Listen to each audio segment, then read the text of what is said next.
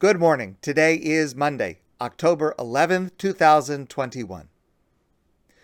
We generally divide prayers into three categories. Shvach, praise to God. Hoda'ah, thanks, giving thanks. Happy Thanksgiving to everyone who's in Canada. And bakasha, requests. So, concerning bakasha, this category of requests, we ask God for what we need and for what we want. And there is a fundamental and classic question about this category of prayer, and that is, how does it work? Why does God answer such prayers? For example, let's say a person is having some financial difficulties, and they're going to pray to God for parnasa, for an easier time with their income to be able to afford what they need. Why should praying to God for that need help with that need? Meaning, if God decides that the person should receive more income, then let them receive more income without having to pray for it. And if God decides that they should not receive more income, then why should my praying for it cause God to change his mind? Doesn't seem to make sense. So there are several classic answers to this question. And I want to share with you the answer of one of the very famous medieval philosophers, Rav Yosef Albo. Rav Yosef Albo explains that through prayer, I become a different person. The decree of financial need was against someone else, a person who was further from God, a person who was distant from God. But I have brought myself closer through prayer. I am in a different place. I have moved myself. I've transformed myself through my prayer, through my contact with God, and now I'm in a different place. I'm a new person, perhaps entitled to a different outcome. Now, of course, sometimes, sadly, the answer is no, still. And the answer can be no, even if our prayer is perfect. But how can I tell if I prayed effectively? How can I tell if I really prayed? Well, the way that I can tell is if I feel different when I finish from when I began. If I feel that I am somewhere different, that I am someone different, closer to God than I was before, that means that my prayer was effective. This parsha, Lech Lecha, begins the journey of Avraham and Sarah. It's a journey of movement, of development. At the beginning of our parsha, Avraham and Sarah, known as Avram and Sarai, they are not able to conceive a child. Near the end of the parsha, God changes their name, Avram to Avraham, Sarai to Sarah.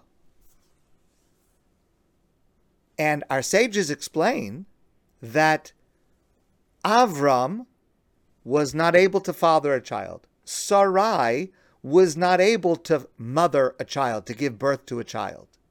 But with the new name, Avraham, Sarai, they became a new person. Avram and Sarai could not conceive, but Avraham and Sarah can, because they are different people. Now, the name change by itself doesn't mean anything. The change in name reflects a change, a development in their character from the beginning of the parsha to the end of the parsha. Avram means a person who is a prince or a father. Avraham means Av Hamon Goyim, a father, a leader of the entire world, concerned with the entire world. Sarai means my princess. Sarah means the princess of the world. In other words, there is a development within the character of the two of them from the beginning of the parsha until the end of the parsha. They become different people. They become people with a global mission in life to reach out to the entire world. And the change in their names reflects the change in their character. And though the people they were at the beginning, God did not agree they should have a child, by the time we come to an end, and they are different people, God has a different answer to a different couple. And by the end of the parsha, they are promised that they would have a child.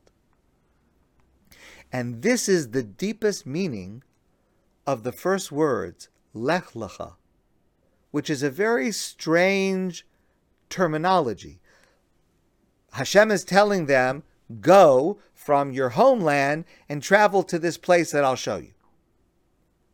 Lech Lecha literally means Lech, go, Lecha, you. Go, you. And then to the place, and God doesn't reveal the destination. So if the whole point is that God is telling them to take a trip, the first thing you need to know about a trip is where you're going. But there is no destination mentioned in the beginning of our parsha. It's only later we learn it's going to be to this land that today we call Israel. But in other words, what Lech Lecha means in its deepest sense is Lech Lecha, go to you. Go to become the new you. Go to become the better you, the better person that you are meant to be. Lech, go to become you, to deserve different decrees. We express this in our prayers in shul whenever we take the Torah out of the ark. We take the Torah out of the Aron, and the Chazan who's holding the Torah turns around and he says the following verse from Tehillim: Gadlu Lashem iti uneroma mashmo yaktav. Magnify God with me, and let us exalt his name together. So Rabbi Akiva Eger, one of the great European scholars, explains that there is a development in that verse. Gadlu Lashem iti. Magnify God with me. That asserts that I'm at the center. I am the main person. You are invited to join together with me. The second half of the verse is a development. Uneroma mashmo yaktov, and let us praise God's name together, all of us together. In other words, by the end of the verse, I have put aside my self-centeredness so that we can truly be all Yachdav together. It's not that I'm inviting you to tag along with me. By the end of the verse, we are all going to join together into one unit to be able to magnify God's name. So what you see, according to Rabbi Akiva Eger, is that the verse starts off with a certain self-centeredness, but a person develops to a feeling where everyone is equal, where everyone is joined together, and that's when we can really approach God. Listen to how dramatically the Navi, the prophet Yirmiyahu, Jeremiah the prophet, expresses this.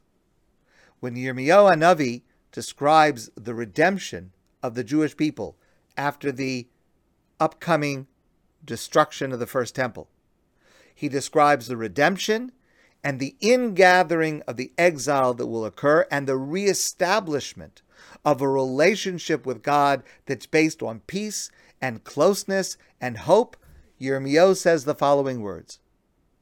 You'll know that that relationship of closeness and hope is reestablished, ukarasem osi, and you will call out to me in prayer.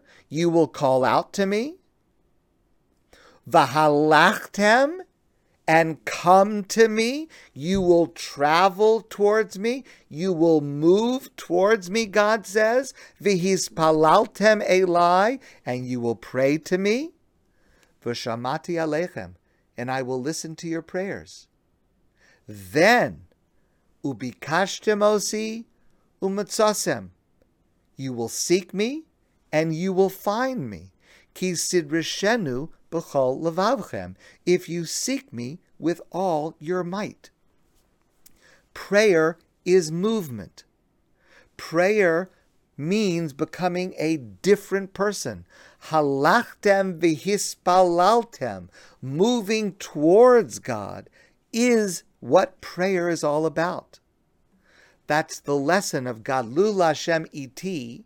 Now move to a more selfless position. Unaroma mashmo yakdav.